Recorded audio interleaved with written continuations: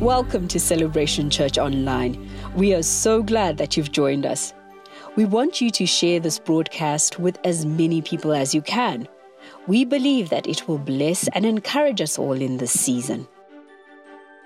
Remember to continue reaching out to your loved ones. Stay connected with one another, especially with your cell family. The Bible gives us a pattern. We are to look out for one another and speak His word, and His strength will carry us through.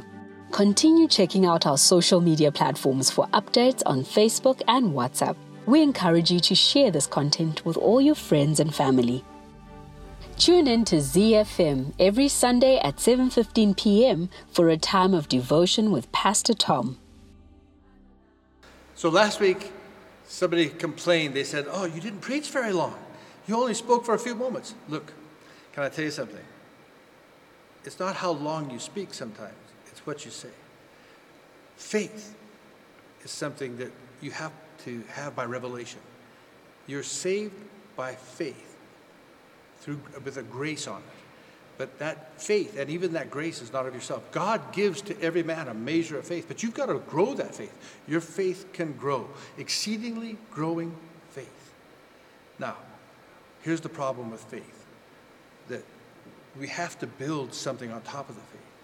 And how many of you know that we have an enemy? The enemy is going to try to stop us and destroy us and keep us from building on our faith. Today's message, I call it the trap. And we're going to take some time right now to talk about the phases of life-controlling problems. You see, you'll remember that a life-controlling problem is anything that masters our lives. Paul, the writer of 1 Corinthians chapter 6 and verse 12, when he announces, "Everything is permissible for me, but not everything is beneficial." He says, everything is permissible for me, but I will not be mastered by anything. What he's talking about is how to master your life. I guess the way to paraphrase what Paul's really saying is, he says, although anything goes, I'll not let anything control me. Paul made a commitment. He made a decision. I will not let anything control me. You see, every person has the potential of experiencing a life-controlling problem. No one is automatically exempt. And even though no one plans to be trapped by such a problem, it can happen without a person even really being aware of it. Addictions and dependencies generally fall into three categories: substance addiction, behavior addictions, and relationship or interaction addictions. There's other kind of life-controlling problems, and we may be talking about those sometime in the future. But most people fall into these three categories that I'm talking about. Substance addictions. That's the use of substances taking control of our lives. Food, eating disorders, drugs, chemicals, alcohol, other addictive substances. God created you and I to have dominion over all these things. He never meant for them to have dominion over us. Second, behavior addictions. This is the practice of behaviors taking control of our lives. Things like gambling and compulsive spending, the use of pornography, other sexual addictions, the love of money, sports. Anything can become an addictive behavior if we allow it to be. It can become too much focus. The third is relationship or interaction addictions. You may have heard of relationship problems like this being called codependency, or being tied to somebody in your soul. I think that we have to be very wise when we come to relationships and the addictions that come through them. We hear all the time of people who can't extract themselves out of a relationship. They give themselves away and they never find themselves again. We're going to be talking about how we can deal with such things. We all have the potential sometime in our lives of experiencing one or more of these life-controlling problems. Now, you may already be involved in an addiction or another problematic behavior that has taken control of your life. Sometimes it's hard to identify a life-controlling problem. So let me give you a few questions to ask yourself. to help you in the process of discovery. First of all, ask yourself, is my behavior practiced in secret? Secondly, can it meet the test of openness, or do I hide it from my family and my friends? Third, does this behavior pull me away from my commitment to Christ or draw me closer to Christ? 4, does it express Christian love? 5, is this behavior used to escape feelings? 6, does this behavior have any negative effects on myself or others? These questions are something that you should use to help you and others identify when we have reached or are in danger of reaching the point of having a life-controlling problem or life-controlling problems. These behaviors and these dependencies, they have a way of progressing in our lives. You know, I've noticed that during the shutdown, it seems that there are some people, some men and women, some children in the body of Christ that are dealing with things better than others. Researchers have identified a pattern that follows some very predictable steps. I call it the trap because it often snares its victims before they realize what's happening. There's 4 phases of life, or of life-controlling problems. And I'd like to just look at those, and they may help you. The phase 1 is something we all go through. It's called experimentation. We learn that experimenting with a substance or a behavior makes me feel good. We don't really see any serious negative consequences. We learn to trust the substance, or we learn to trust that behavior because it makes me feel good or helps me escape every time I use it or by doing it. I've learned to, whatever that behavioral thing is, dominate, intimidate, cave in. I don't know. We have all these different things that we do. I learned how to use the substance or the behavior to make myself feel good, to feel great. Well, that's the experimentation stage. Phase 2, we go a little deeper. It's social use. I begin to use or practice this attitude, use the substance or practice this attitude more regularly. My behavior, or this behavior or substance, becomes a part of my social life. I use or practice in times and places that are socially acceptable. Daily lifestyle choices begin to be affected by my focus on this substance or my focus on this behavior. So I make rules for myself about my use or my practice that make me feel safe, boundaries. My use of the substance or my behavior becomes a problem without warning. Have you ever got caught off guard? Have you ever found yourself going too far? Phase 3 is you begin to have a daily preoccupation. We begin to use or we begin to practice, and what we're doing becomes harmful. It becomes a harmful dependency. We begin to lose control over our use or our practice. We violate our value system. We can't block out the emotional pain any longer. My lifestyle is centered on this compulsive behavior. Unresolved problems produce more stress and pain. I begin to break my self-imposed safe use practice rules. By safe use or my safe practice rules around what I said I would or wouldn't do. My life begins to deteriorate in all areas, including my health, my spirituality, and my relationships. Then we come to the final phase, the 4th phase, and this is when you're using the substances or practicing just to feel normal. You're using certain things that you do. You lose touch with reality and you experience delusions and paranoia. I may try to escape my problems by running away, or I lose my desire to live. I have no desire for God. I'm spiritually bankrupt. I lose self-control. I lose dignity. My problems grow like a snowball. They just begin to overtake me, and it has a snowball effect on my life. My family relationships are destroyed. See, I'm so grieved at what I see happening in many of our families. This COVID-19, sometimes it broke people down. People really didn't communicate. They didn't talk. And some people that had a little problem with addiction or a little problem with an attitude, this magnified it. When we look at these phases, in phase 1, ask yourself, what situations or circumstances could cause a person to experiment with a potentially addictive substance or a behavior? See, we often encounter the substance or a relationship during a needy time in our lives. And it makes us feel better. Maybe a friend introduces us to the substance, or it could be like food or shopping, a part of our normal life, but it becomes a problem when it begins to control us.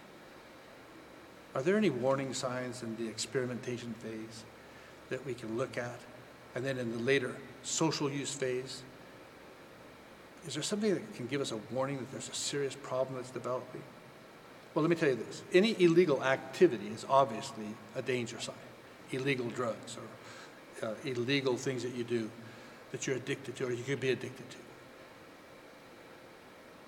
As is any activity, we feel the need to hide from the people who care about us.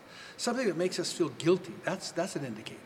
Why do some people move past experimenting in social use and they get more deeply entangled? That's always a great question. Well, we look to addiction for comfort in crisis situations.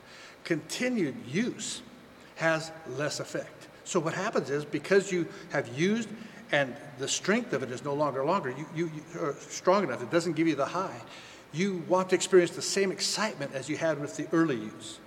So we get drawn into a group of people who participate in the same behavior, and we go for more and more of the drug, or more and more of the attitude. God's been pushed out of our life. His voice has begun to be ignored. At which phase do you think daily life begins to be noticeably affected?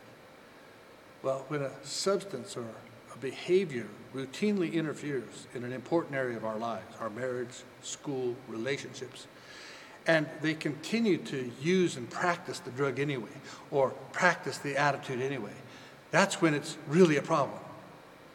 Now, there's 4 phases, and although these phases don't represent every individual's experience, this is a pattern that has proven to be surprisingly accurate. Now, I want you to think about this. Think about it right now. Where would you identify yourself in the scope of things? Right now, where do you see yourself? Can you think of someone in one of these phases without identifying the person? That's not for you to do. That's for God to do. You see, these 4 phases are what I call the trap. The trap is the way that pulls a person deeper and deeper into a downward spiral.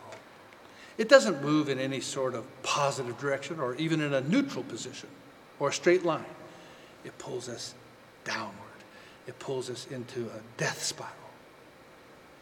What are some of the ways that the trap pulls us down? Well, we're going to look at that. What are some of the areas of our lives that are affected in a seriously negative way?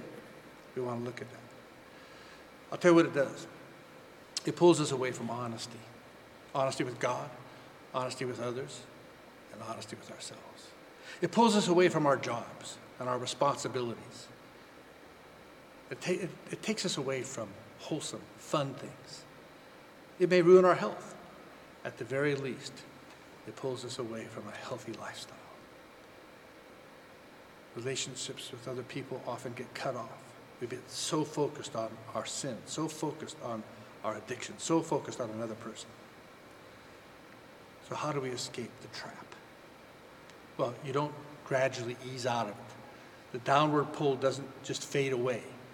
Our appetites don't get weak, or they don't weaken.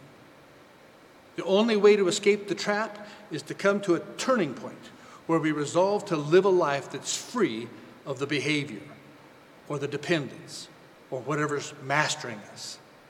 The purpose of spiritual awareness is to find the way out of the trap. We've been reading in 2 Peter chapter 1, verses 3 through 5. It says, his divine power has given us everything that we need for a godly life through our knowledge of him who called us by his own glory and goodness. We have to get the knowledge of him if we're going to live a godly life.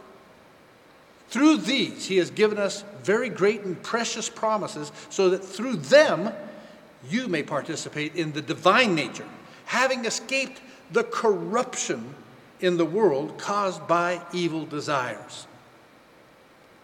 For this reason, make every effort to add to your faith goodness, and to your goodness, knowledge. Verse 5. For this reason, make every effort to add to your faith goodness. See, goodness is a virtue of moral excellence.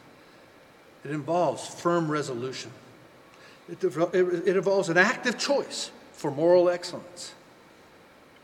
That word goodness implies a firm commitment to shun every form of corruption.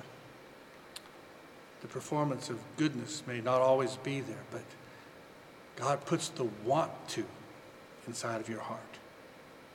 We have to cultivate that desire, and then we have to put it into action. Listen to what the Bible says. Romans 8, verses 12 and 13 says, therefore, brothers and sisters, we have an obligation. But it's not to the flesh to live according to it. For if you live according to the flesh, you will die. But if by the Spirit you put to death the misdeeds of the body, you will live. Who puts the misdeeds of the body to death? You do. You have to. And if you do, you will live.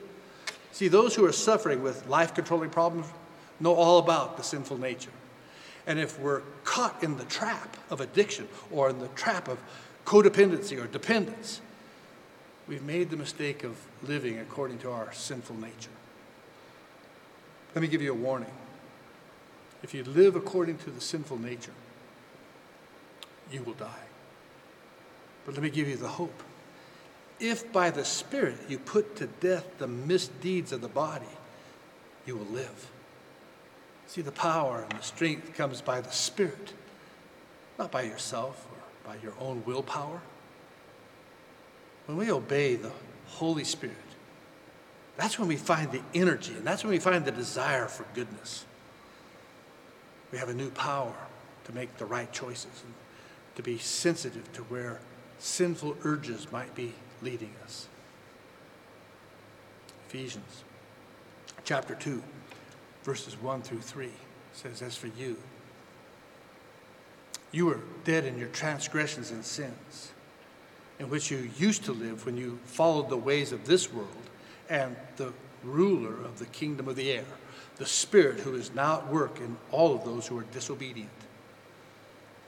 All of us also lived among them at one time, gratifying the cravings of our flesh and following its desires and thoughts.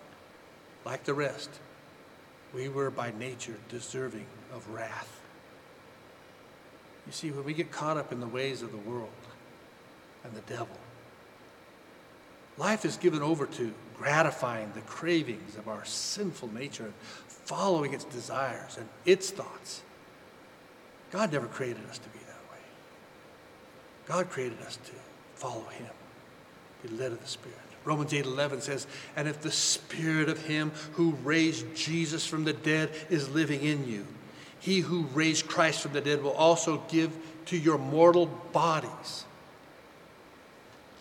because of his Spirit who lives in you, who gives life to your mortal bodies. Because his Spirit lives in you. I'll tell you what, that's all the power we need.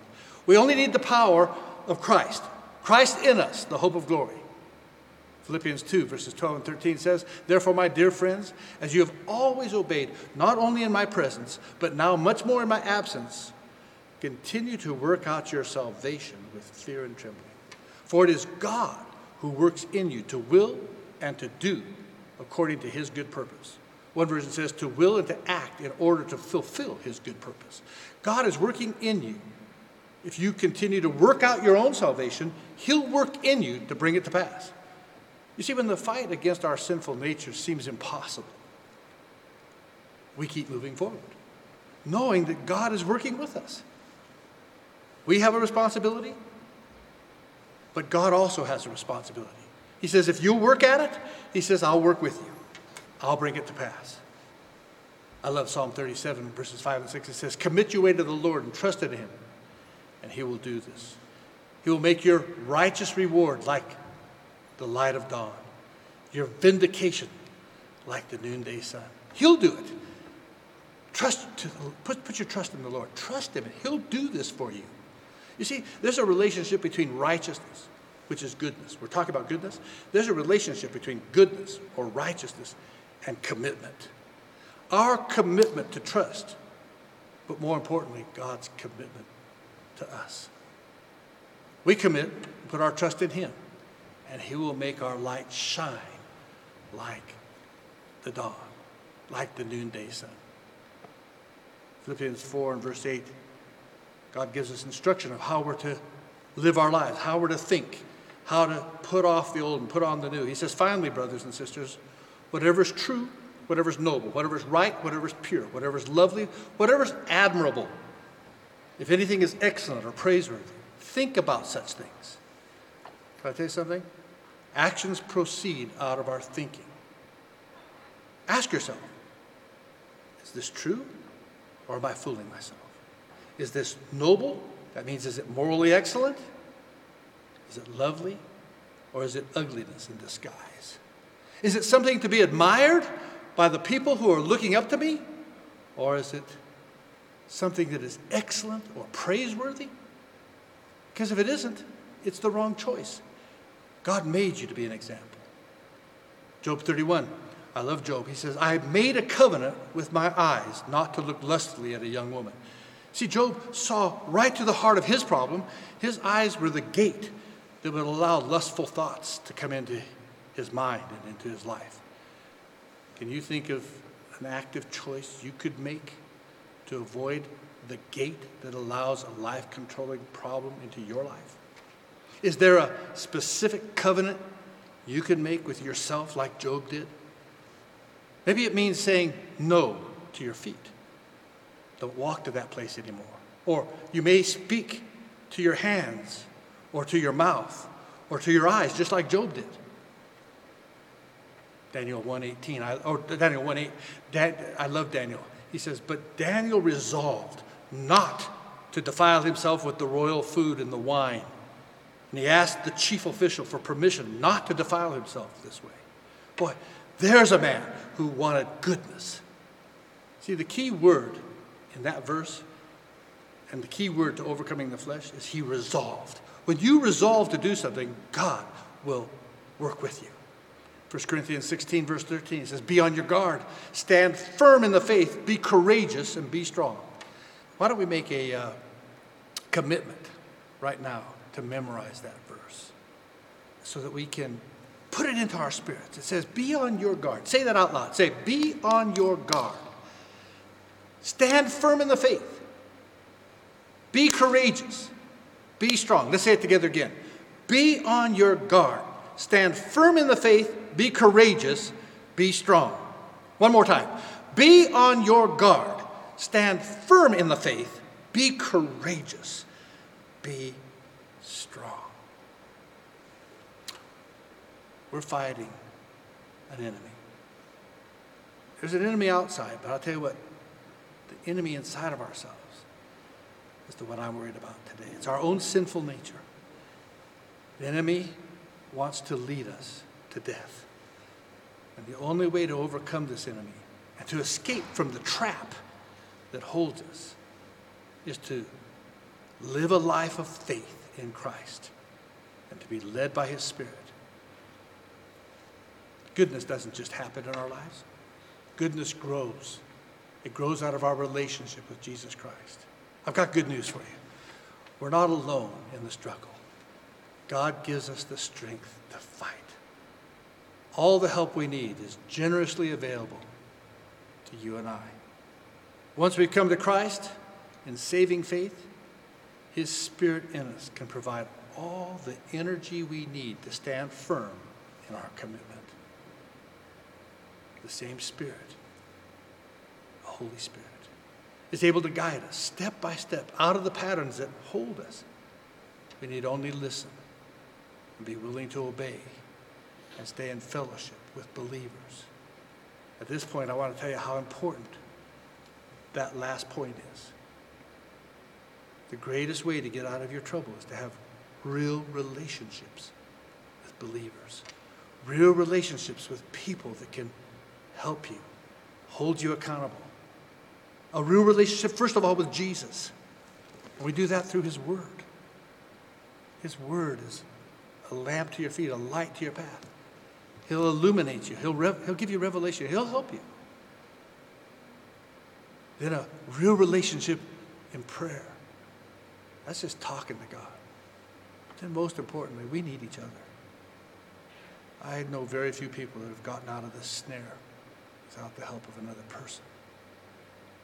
God sometimes does a miracle, but sometimes he needs to get you in contact with somebody a brother, a sister who will walk it through with you, help confront you, and be honest enough to give you an open rebuke. An open rebuke is better than a hidden love. And sometimes that's what it takes for us to be held accountable. I am hoping that this message has ministered to your hearts today. And I'm asking that you would respond to the grace that's available for you through the Holy Spirit. Let me pray for you. Heavenly Father, I'm praying for our church. I'm praying for myself. Father, I'm convicted in my own flesh. Father, the COVID crisis revealed great things in my spirit about how I love you, but it also showed me weaknesses. Father, I'm asking today that you would have mercy on me and have mercy on our church and every member of the church. Father, you'd help us to take this message and go through it again and study it. In our cell groups, help us to face ourselves. Bring the friends in my life that can help me. Bring the people that can confront me in love. Help me to be honest. Help me to face my addictions, my wrong associations, fellowship. Give me the grace to allow your Holy Spirit to work in me while I'm working on my salvation. I pray in Jesus' name. Amen. If this message has helped you, if you need help in any way, those call center numbers are on the screen for a reason. There are people that can help you or get you to people that can help you. And this may be the first step that you need to take to say, I have need of help. Call that call center. Call someone. Let us help you. There's pastors, there's trained psychiatrists and psychologists, you name it. We're trying to do the very best to help every person that we can so that we can all walk victorious in Jesus Christ. Thank you for joining us online. We hope and trust that you've been blessed by this service. Stay connected with us through our social media platforms on Facebook and WhatsApp. And tune in to ZFM radio station later today at 19:15 hours Central African Time for devotions with Pastor Tom. And in case you missed the devotions, you can listen to the audio podcast on your preferred platform. Thank you.